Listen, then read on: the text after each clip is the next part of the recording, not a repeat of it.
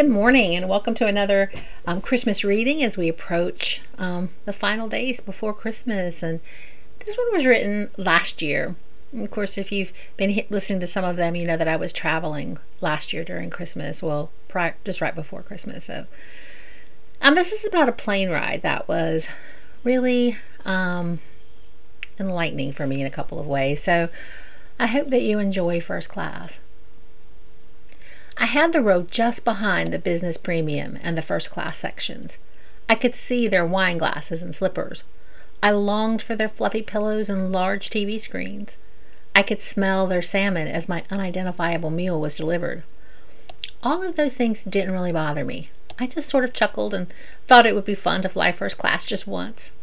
The announcement saying to use the bathroom in your class cabin, I'm not going to lie, did make me feel a little less than, especially since their bathroom was far closer to my seat than the one in economy class. Everyone on the plane was fortunate, no doubt. There are children in my community who have never been on a plane, a train, a boat, or public transit of any form. Their hopes of ever flying first class are non-existent because they have no point of reference. I spent a good part of the plane ride dreaming of how I might win the lottery and then fill this huge plane with children from our local elementary school. I almost became giddy at the image of their faces smashed to the windows as we soared above the clouds. As I was picturing history teachers telling them about Mount Fuji towering above the cloud bank, I heard wine glasses clinking. Reality set in again. The people in first class shouldn't feel badly because they're able to be there. Don't read that into this. They earned it. It isn't my hope that fewer people experience the world. It's my hope that more could see beyond their current circumstances for just a moment so they could grow with hope.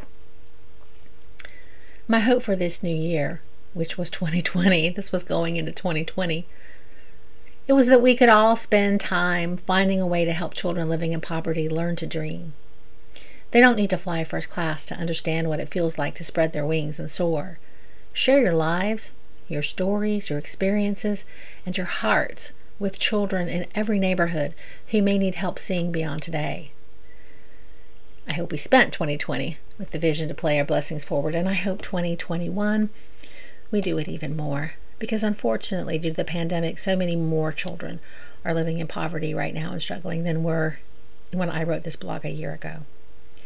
The scripture that goes with it is Mark 10:13 through 16. Some people brought their children to Jesus so that he could bless them by placing his hands on them. But his disciples told the people to stop bothering him. When Jesus saw this, he became angry and said, "Let the children come to me. Don't try to stop them.